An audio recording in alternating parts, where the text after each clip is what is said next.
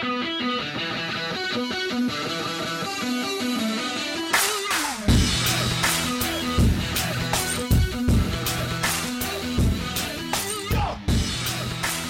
right, guys, welcome in to today's episode of Southeast Tubes Podcast. It is Friday, January the 19th, 2018. Today's episode is the weekend preview podcast with 7 games, obviously, on tap for Saturday as we have reached an interesting stage of the SEC season. I mentioned this on a couple of radio things I did earlier in the week that we've reached the point in SEC play where you don't feel like there are any upsets. And sometimes maybe we get there later in the conference play part of the season, but we've already gotten there this year. And, you had 3 teams that are ranked right now, all lose to unranked teams earlier this week. And like I mentioned, it just doesn't feel like there have been any upsets. Even in those kind of games, no one's getting upset because there are so many teams that are so close together right now. And we're continuing to see that play out here throughout conference play, and it'll continue to do that going forward. Put out a stat this morning, a great stat from the league office, Craig Pinkerton there. 25% of all SEC games so far have been decided by one possession. So that's 10 out of 40 games that have been played have been decided by one possession. It's just wild to think about that, but I think that's what we all expected going into conference part of the slate, and, I think it's going to continue. So there's no reason to believe that we won't see at least probably 2 or 3 games this weekend decided by 3 points, 2 points, 1 point, however you want to look at it. That's just the way things have been going, and I think we're going to continue to see that probably, like I mentioned, several times this weekend as well. So let's go ahead and dive into the games for the weekend. As always, I'll do my more sort of in-depth with some intriguing stats and all that I do for my daily predictions post over at southeasthoops.com. So you'll be able to read that Saturday morning as always. So be sure to check that out. I'll put it out on Twitter and all that good stuff. But let's just run through a couple of topics, storylines within each game here for Saturday. We'll start with the game around my neck of the woods, and that is in Nashville as LSU will travel to take on Vanderbilt. It is a homecoming of sorts for LSU coach Will Wade, obviously from the Nashville area.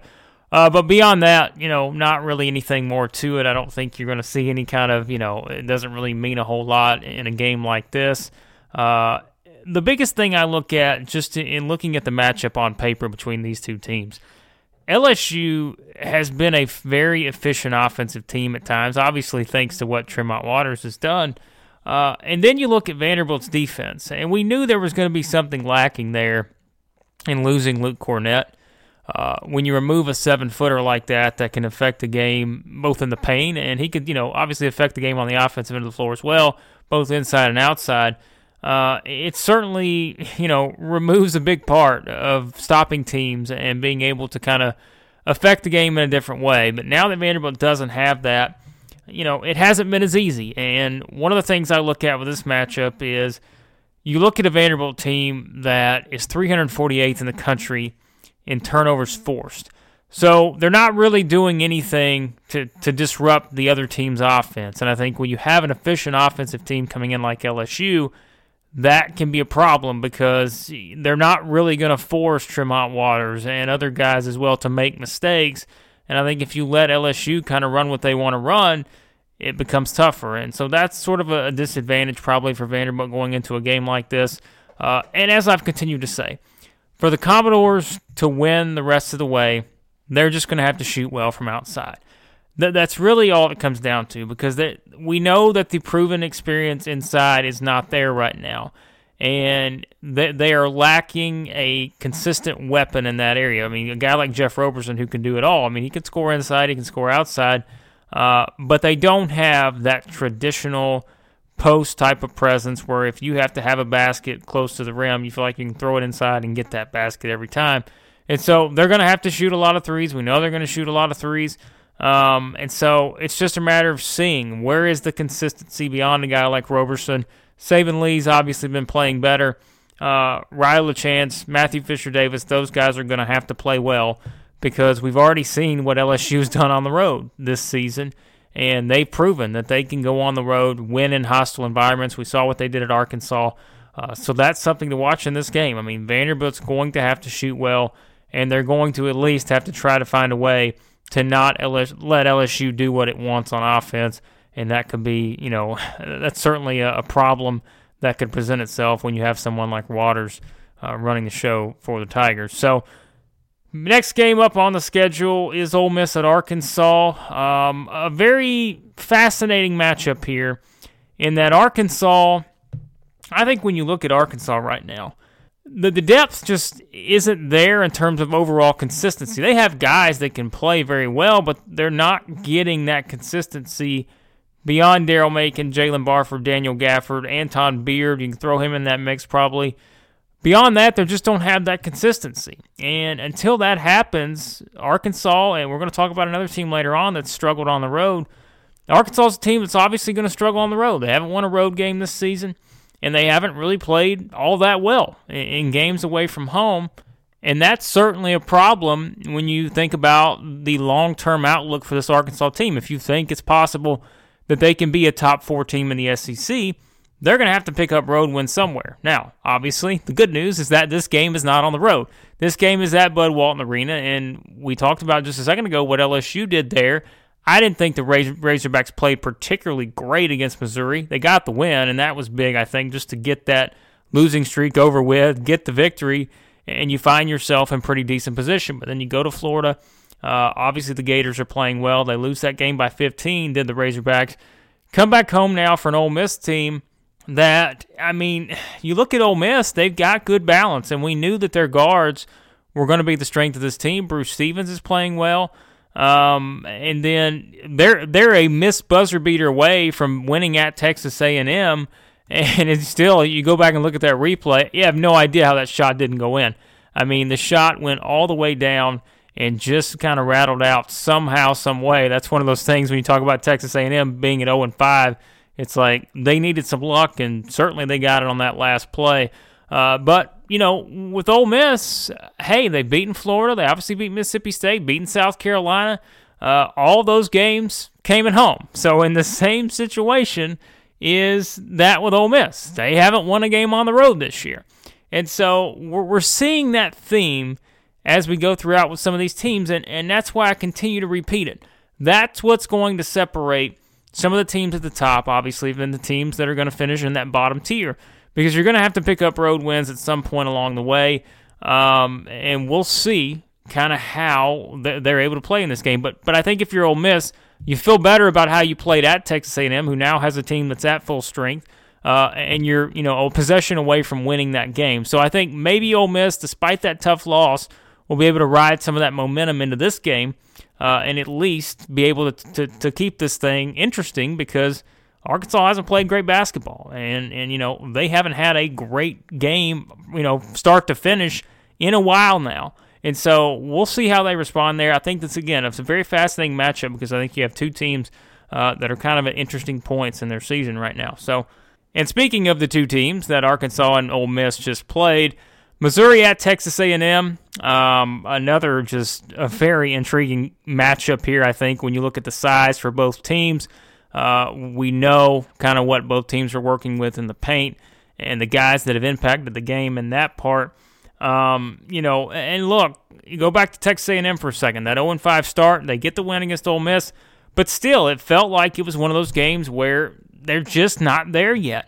And perhaps that is just the product of not having everyone on the court together all season long. Maybe the Aggies are still in that mode where they're trying to build chemistry, and they're going to have to continue to do that if they want to get all the way back to being in a position to make the NCAA tournament. And obviously sitting at 1-5 right now, it's going to be challenging. But as I've continued to say, with this Texas A&M team, they played the game at home against Ole Miss, and now they still, in terms of SEC play, they still have 3 of their next 4 at home. They'll get, obviously, Missouri on Saturday. They'll go to LSU next Tuesday. They have the Kansas game sprinkled in there, the Big 12 SEC Challenge, but then you come back home for 2 home games in SEC play against Arkansas and South Carolina. So Texas A&M has a chance to get back to that 5-5 mark, be at 500 in SEC play, and then, hey, we'll see what happens in those final 8 games. But this will be a challenge. I mean, this is going to be one of those games, I think, when you look at it, it's going to feel like a grinded-out type of game. We saw Missouri and Tennessee play one of those games the other night where that was the style of game that Cuonzo Martin wanted to play, and that's exactly how it went. And I think you're going to see a very similar situation here. I'd be surprised if it's high scoring. Missouri has been a very good offensive team. Texas A&M's been a great defensive team. And I think we know how both teams can play on both ends of the floor when they're at their best. And so I think it's going to make for a very intriguing sort of situation here and seeing how it plays out. And I think if you want to believe in Texas A&M, this is a game they're going to have to win. Because Missouri is a team that, look, I mean, right now, they've been up and down, obviously, when you look at kind of just how their last 5-6 games have played out. But they're still a very talented team. They're still an NCAA tournament team. And so A&M really needs to be able to get a win here to kind of move back, like I said, get back on that track where they can possibly get to 500 sooner rather than later, and then have a chance to really make some noise down the stretch. So we'll see how it plays out. This is definitely one of the more better matchups, I think, on the schedule of the day. So that's definitely one you need to check out. And then there's another game that's going to have that grinded-out type of feel to it, I think, and that's Tennessee at South Carolina. The Gamecocks, what else can you say? We came into the year. Everybody knows what my thoughts were on South Carolina coming into the year. And it's not as though I've been wrong in terms of their offensive depth. The offensive depth, we know, is still a question mark. But the value of the defense, and it continues to go back to that, the value of the defense and the value of Chris Silva has helped South Carolina be where they are right now. With back-to-back wins over Georgia and Kentucky, they're now back to 3-3 in SEC play after losing their first two against Ole Miss and Missouri. So the Gamecocks will continue to have what a lot of other teams around the country simply will not have, and that is an intense sort of physicality and defensive presence that's very tough to prepare for. And that's why it gives them an advantage in these games, even when they don't have the offensive depth that some of the other teams, and probably a lot of the other teams in the SEC have. So it's a Frank Martin coach team. We know how they're going to play. We saw what they did against Kentucky. And now you have a Tennessee team coming in here that, wants to be able to wipe away that game the other night against Missouri, because that kind of, stopped them from where they were. I mean, Tennessee was feeling really good about itself and winning 3 straight. Did it, obviously 2 of those 3 were against Kentucky and Texas A&M, which were 2 of the 3 best teams in the SEC coming into conference play. And now you lose that game at Missouri, but now you have a chance to bounce back against South Carolina, and that's where I think you want to see, if you're the Vols, Rick Barnes, you want to make sure your guards are playing consistent basketball, and they're going to have to take care of the ball against a South Carolina team that, like I've said, is going to play physical, going to try to turn defense into offense. And if that happens, if Chris Silva can stay out of foul trouble, stay on the floor, when he is on the floor, he is such a valuable presence on the court, and he can be a game changer, as we've seen. And this feels like one of those games where Silva could really, really play well and make a big impact, because we talk about size and all that, and you don't really feel like there's anyone on the opposite side of the court that's going to be able to stop him. And both teams are fairly equal when we talk about experience and all that. But this is another one where maybe in some sense it feels like it's a toss-up, but at the same time, I think you want to see Tennessee's guards be able to take care of the ball here and be able to prove that they can get beyond that toughness. And South Carolina's riding a lot of confidence after that Kentucky win. So this is another one that will probably go right down to the wire, and I would be surprised if we get anything different in this game. Next up is Georgia at Auburn. Georgia, another team that's kind of been a little hard to figure out. There are some moments where I look at Georgia and feel like they are a definite NCAA tournament team. There are other moments where you look at Georgia and you kind of just scratch your head because you don't really know what you're going to get. Case in point, look at how they played in those 2 games back-to-back at home against Ole Miss and Alabama. Completely just ran Alabama out of the gym in that game, held the tie to 46 points, and then they responded by coming back, only scoring 56 points at Missouri. They only scored 57 at home in that loss to South Carolina.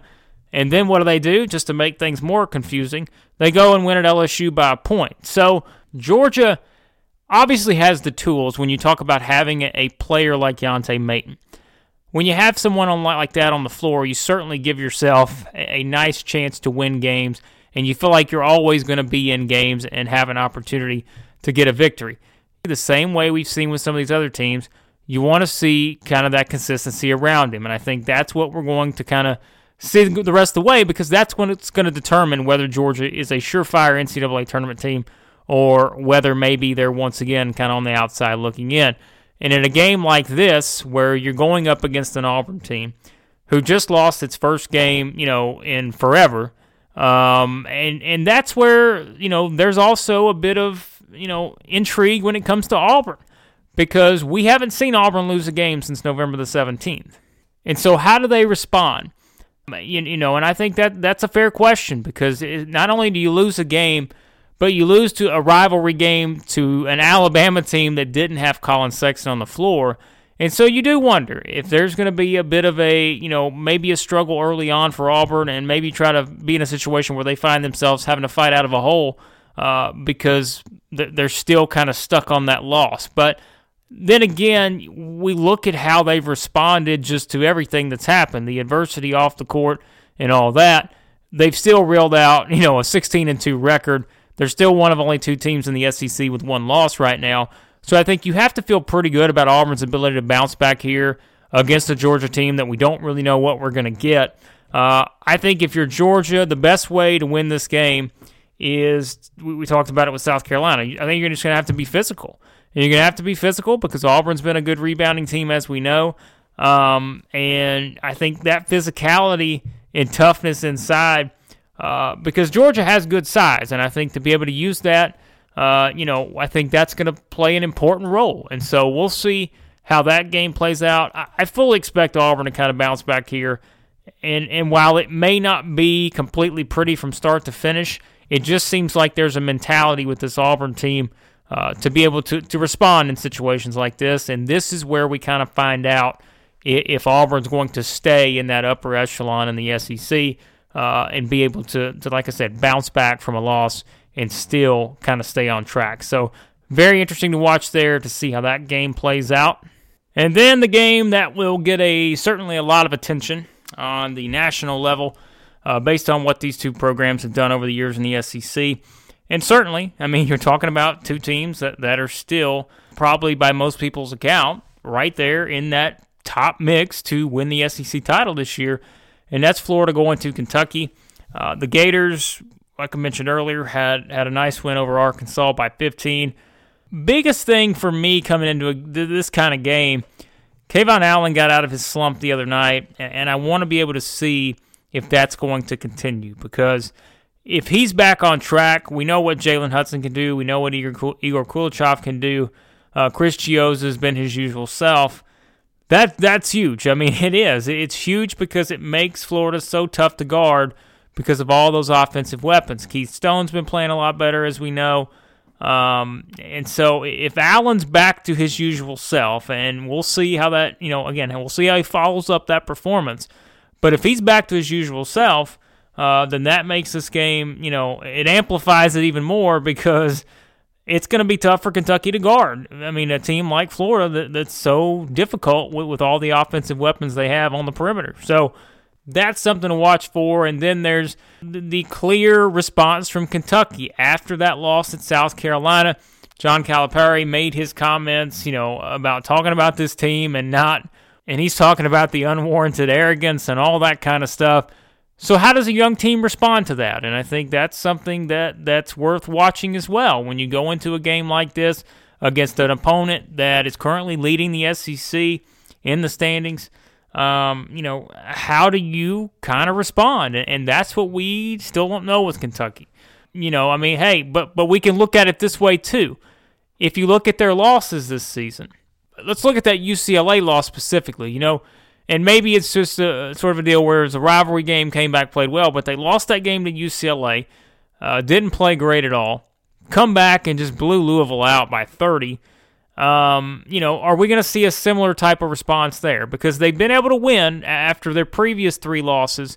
They had losses to Kansas, UCLA, Tennessee. They followed those all up with wins afterwards. A couple of those wins, they played very well. So I think that's what we have to see here. And it's going to be a game that's a toss-up. We know that. It always is when these two teams play, no matter where they play at. Right now, I think Quade Green is a game-time decision. That's certainly something that could play into come into effect there because, his presence on the floor would certainly help in terms of, playing against Florida's great guards and all that. So it's going to be a big game. It always is, and it's one of those where flip a coin because we don't really know how this one could play out. It's going to be close. It's going to probably come down to the final minute, and it's just a matter, I think, of seeing if Florida defends and if Kentucky defends as well because, that's what's going to come down to. Both these teams have good offensive weapons, and I think it's just a matter of seeing how both teams are going to defend consistently and maybe just kind of seeing what they can come up with on that end of the floor. So we'll see what happens there. Certainly a game with a lot of things on the line when you talk about where these two teams are at right now, and it will certainly be a great game as it usually is. And to wrap it up, Mississippi State at Alabama in the nightcap. That is going to be another game. We mentioned earlier about the teams that have struggled on the road. Mississippi State has simply not been good on the road. I mean, they've been downright awful at times in some of the road games they've played, and I brought up this stat a couple times now. When you look at Mississippi State, they've played 3 true road games this season against Cincinnati, Ole Miss, and Florida, and they have yet to score over 58 points in any of those games. So that's where the inexperience still comes into play, even though they're a year older than they were last year when they were, one of the most inexperienced teams in the entire country. But this year, they're even though they're a year older, they're still a very young team. And I think it's just a matter of, like we mentioned with I think, Georgia and teams like that, if Mississippi State wants to be a surefire top 7 team in the SEC, they're going to have to find a way to win games on the road. It's just I don't know what to expect from them, and that makes it hard in a situation like this to look at Mississippi State and feel confident about their ability to go in and win at Alabama because Mississippi State does not shoot the ball well from outside. They don't shoot the ball well from the free throw line. And so those two things seem to kind of come into play when you want to win on the road. You need to be able to do both of those pretty well, I'd say, and they don't. So I think we'll just have to see how that plays out. With Alabama, Colin Sexton seems like he's a game-time decision as well. Even if he doesn't play, we saw Alabama build the momentum that they did against Auburn, and now knowing how they could play without him on the floor, that makes them even more dangerous in my opinion, because now I think Alabama kind of sees what they can do. Even if for some reason he's out again, you're able to build momentum by snapping Auburn's winning streak and still playing as well as they did to pull out the victory. I tend to lean towards Alabama in a game like this because the Tide have kind of shown here as of late that maybe they've gotten beyond that corner. But at the same time, the inconsistency has been the theme all year long. And so if you're Alabama, you want to prove that you're for real, you need to win this game. I think that's what it comes down to, because you don't want to let that inconsistency lose a game like this, and then all of a sudden you're back at square one, where it's like, well, we go out and have a huge win against Auburn, but we can't respond to that with the same type of effort and energy, and then we come out and get beat at home, by Mississippi State. So it's an important game for Alabama in that regard as they try to prove that they can kind of sustain the success and keep things rolling and pick up a 4th straight win. So that'll wrap up today's preview episode here of the Southeast Hoops podcast. Thank you as always for listening, and thank you again for all your support of the website at southeasthoops.com. You guys always do a great job with great feedback, great questions on Twitter. And like I mentioned, I put out a tweet earlier about a new segment of the Southeast Hoops mailbag. We're going to do that on the radio show here in Nashville, Forever March, every Saturday from 10 to 12 on WNSR. You can find that online, and I always put out the link as well to the Periscope, where you can send in your questions and do all that. It's a lot of fun. We talk about a lot of SEC basketball topics, obviously, so be sure to stay tuned to that, and be sure to stay tuned to all the written work going up at southeasthoops.com. Subscribe to the podcast on iTunes. Just search for Southeast Hoops. You can find it there as well. So thank you as always for listening, and I will talk to you guys next time.